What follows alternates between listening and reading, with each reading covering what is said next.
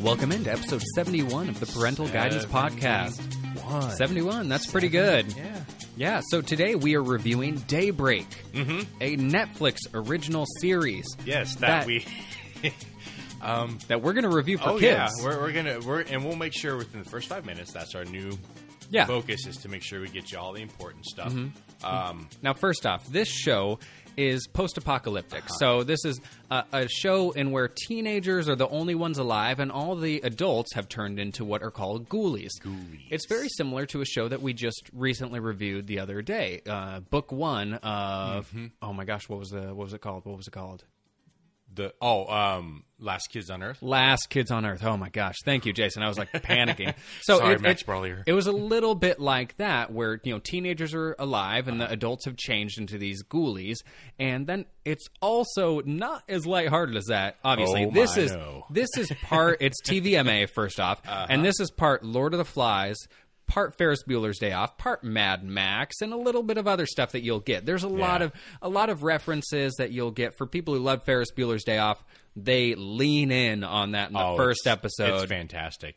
And obviously, what's nice about it is Matthew Broderick is in it. It is. Well, okay, and before we go a little bit, we want to explain why we're doing this particular show for the actual kids show review. Yes. And Jeremy, as the substitute teacher who goes into schools and deals with the teenagers. Yes. As a you teacher, and I both agree. Yeah, as a teacher that is in middle schools and high schools, I wanted to review the show because I know that they will be watching this. This is one of those shows that you'll try to you stop your kids from watching it, but they're probably going to watch it. If they're middle schoolers, there's a lot of them that will just seek out this show. Same with high schoolers, and they'll binge watch it. They'll probably try to watch it in class and stuff like that, too. They'll hear other kids talking about it. They'll want to see it. It's going to be one of those things, so I thought we should review it. Yep. And here's the thing. Now, for middle schoolers and high schoolers, they're going to love it. This isn't like, hey, will they love it?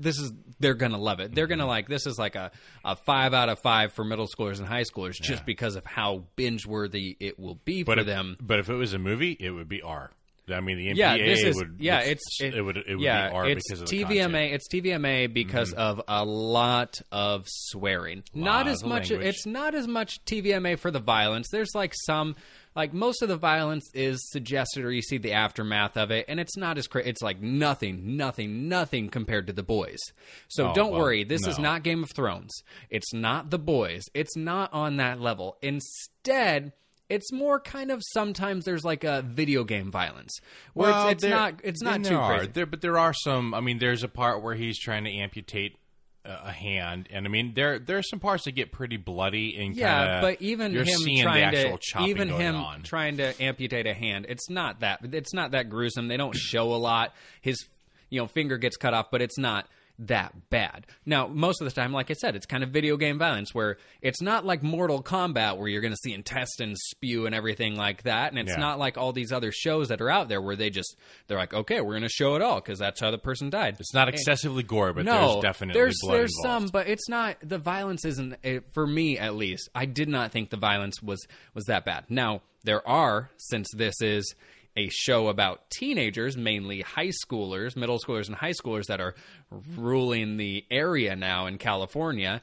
Now, there's going to be a lot of references to drugs, killing, gangs, maybe some violence, cannibalism, a bit of sex, but they don't show any nudity or anything either. It's more talked about / joked about. I was very impressed that with this being a TVMA, they didn't lean into sex scenes, rape scenes, like people shooting up drugs or stuff like that. Instead, like I said, a lot of it is more or less suggested, and a lot of it they don't go into. It's still lighthearted. It's surprisingly lighthearted. The visual drug use for those who is just centered around marijuana. Or slime. Yeah, or slime that is edible slime. Yeah, edible slime that's like prescription drugs that a devious young lady entrepreneur, Walter White wannabe type of thing. So again, there's a lot of stuff that this show is, but they play with it, and it's very lighthearted. It's not, like I said, it's not as gruesome as so many of the shows today. So for your kids watching this, for high schoolers, there's a lot of stuff that parents will probably not want their kids to see, but thankfully this show does not go crazy into it. And if you're one of those parents that's okay with your kids watching like John Wick or something like that, like in high school, like if you're okay with them watching John Wick and hearing all the seeing all the violence, like gunshots and stuff, or hearing all the swearing, this isn't that bad. This is like, that's fine. Yeah. Well, I know for me, I would, there's no way that my 6th grader would be seeing this. There's no way that I would allow him to see it until probably, late high school. Yeah, this is like... I mean, it's like I said, I mean, it is definitely TVMA. Like I said... For sure. We wanted to let people know because your kids will hear about this and they're going to seek it out because it's a funny zombie kind of apocalyptic movie. Honestly, teens rule the world. Yeah, teens rule the world, and there's zombies and gangs and cliques and Mad Max. And it's not Mad Max. This is definitely not Mad. You will not see the stuff you see in a Mad Max film in this. No, it's a toned down Mad Max. You'll see some of the stuff, but again, not that much. Like, honestly... Well, Mad Max had rape scenes and much more gore. Exactly. So you don't see... Which is refreshing... that even though this is a TVMA show and high schoolers and middle schoolers will be like, ooh, TVMA, it's not going to be one of the TVMA shows that actually exists. It's not something that's going to be on HBO or Amazon Prime. If you do like a Netflix Kids account for your kids, it won't show up. No, this will not show up. I went into my son's account, which I have an account for him, but it's the Netflix Kids. So he brings his up. It's all the kids stuff. And I kind of scanned through it to see if it popped up. It did not pop up there. So the only way they're going to find it is they're just going to have to go to Netflix normal. Exactly. That's good. Yeah, that is. So at least it's filtered out in that way. I mean, honestly, it's almost, on one hand, it's like they had this idea for a show that they kind of wanted to have for kids. But at the same time, it was like if your kid was Quentin Tarantino, here's a show for you, Quentin. Yeah, they have it's a little bit Kill Bill at times, but at the same time, Kill Bill was very violent. And it's not to that level. This is not a Quentin Tarantino. This is like a young Quentin who's just a spy. He's in there. He's like, I wonder about these movie things. And so. Before I get into my ratings and Jason gets into his, I want to give a shout out to Kyle Sherrick, who actually watched all of them, binge watched them, and gave us his rating. So he said that for adults, he would give it 4 coffee cups for enjoyability. He thought that was a pretty enjoyable show. You get Matthew Broderick, you get kind of the Ferris Bueller vibe. There's some funny stuff, but there's a lot of references because we're older that go way over our heads. And he said, the kid range, he said... they got to be at least 16 to watch this. Easily, yeah. And he said they're going to get, this is a 5 out of 5 ice cream scoops for them, which is probably a bad thing because they're going to keep trying to load up more ice cream scoops with this show because they're going to get all the references. It's centered around teens. There's a little bit of drama. There's some kind of socio-political kind of lifestyle stuff that they will get that goes way beyond us at this point. Yeah. And then for me, for adults, I mean, this one, the first couple episodes were like a 3.5 for me. They were kind of fun. After watching the 3rd and the 4th episode, I liked it a lot more. This is one where I'd probably agree with Kyle, where I'd give it a 4. I think it was a very entertaining show. It's different. It's not as gruesome as it could be, and they kind of play with it, which I like. And for kids, like I said before, this is definitely a show that I would say is kind of a 17 and 18-year-old and up. If you have college-age kids and you want to watch something with them and you're okay with this kind of these kind of movies, like I said, if you watch shows like The Expendables or John Wick or different Netflix TV series or movies that are kind of more edgy with your kids, hey, that's fine as long as they're more like young adult or adults. And, like I said before, they're going to love it. It's probably a 5 out of 5, but a hesitant 5 out of 5, a cautionary one. Yeah, exactly. And I mean, I gave it, for adults too, I gave it 4 cups. For the kids, I put 4 just simply because some people aren't into the whole zombie thing. Now, it was sort of like one of those, it's, 4 scoops of ice cream, but more for the right person who loves the whole apocalyptic, zombie vibe type of deal. Yeah. They're going to eat it up.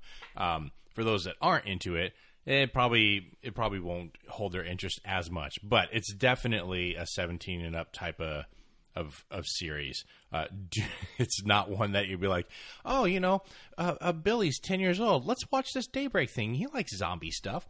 No. Billy will have nightmares. No. No. Or he'll ask a lot of questions that you don't want to be asking. Yeah, and he'll be like, oh, I learned a new word as well, Mom. Yeah. Oh, hey, Dad, did you know? Hey, how come he's getting in trouble with the cops? You're like,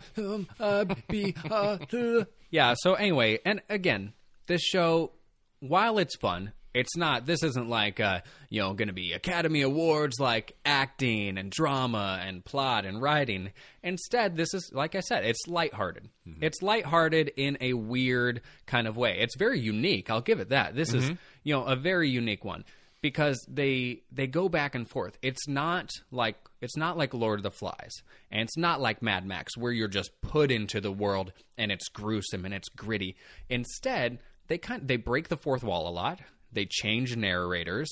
They give you different views, and they make fun of themselves constantly. Oh yeah, they do. Yeah, and that's honestly, I think the first couple episodes, especially, I was like the writing. I was like, oh yeah. This is some clever writing, and you can tell they're like, all right, we're just gonna have some fun with this. We're gonna have fun with the whole Ferris Bueller vibe, because the first couple episodes you're following Josh mostly, and he's breaking the fourth wall. Then you get Angelica, and she's not into the fourth wall thing. Yeah. She's not having any of that. She's all like, no, it's narration time, mafia style. Yeah, and, so you get hers, and you said you saw episode 4. I've not seen it yet. Episode 4 was great. Episode 4. For those of you who love Matthew Broderick, which is me, he gets episode 4, and so you get Principal Burr that whole episode, and oh my gosh, is he a fantastic actor? It's and I just miss so great him. Having him. I miss him. You know what I mean? With a show that just is constantly paying homage to Ferris Bueller's Day Off, to have Matthew Broderick in it playing a principal, is just fantastic. Well, this show, it's almost like Ferris Bueller decided to write his own Deadpool comic.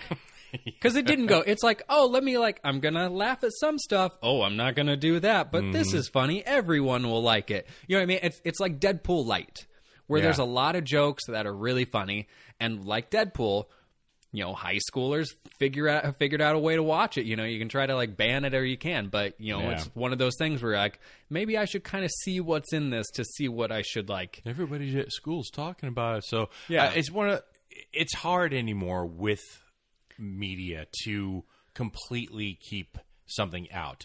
Now, the best thing to do is to talk with your kids about it and say, this is why I would prefer for you not to watch this.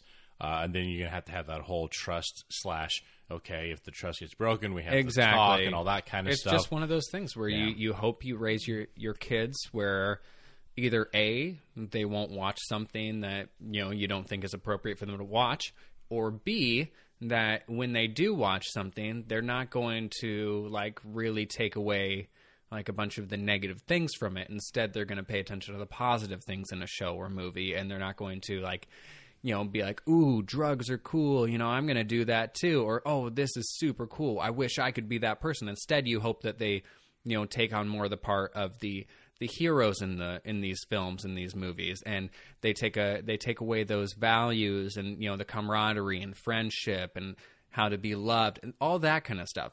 And again, like you said, it's definitely trust, and if you've raised your kids with trust and there's a good trust, you're going to be able to trust them to make good decisions. And you know what? If they sneak it and they watch it, at least you have an idea now what's in it, which is basically R-rated material with language, with some of the violence, with sexual jokes and innuendos.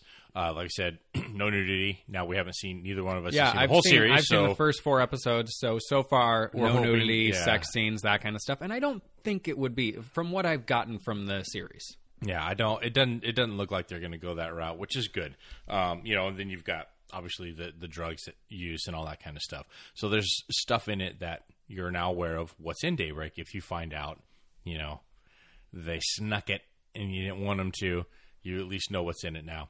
But I mean, for a grown-up that's going to watch it with their older kid, if you're into sort of a dark comedy stylings, then this will...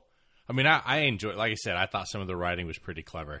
And the jokes and the, you know, the references to whether it's Ferris Bueller's Day Off or Mad Max, you know, he gets in a car with a license plate that's anagram, says Fury Road. Oh, yeah. And I'm just like, okay, nice. You know, I mean, they even take shots at Mad Max in it and all that kind of stuff. So definitely. It's a lot of fun in that regard, but it is definitely MA. Yes. Yeah.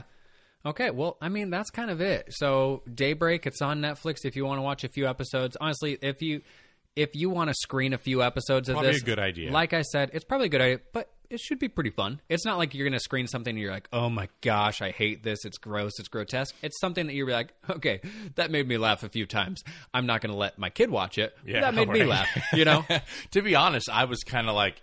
I wasn't looking forward to watching this one. I was like, oh, it's going to be, you know, teens ruling the world. It's going to be kind of cheesy and, you know, down with grown-ups and all that kind of stuff.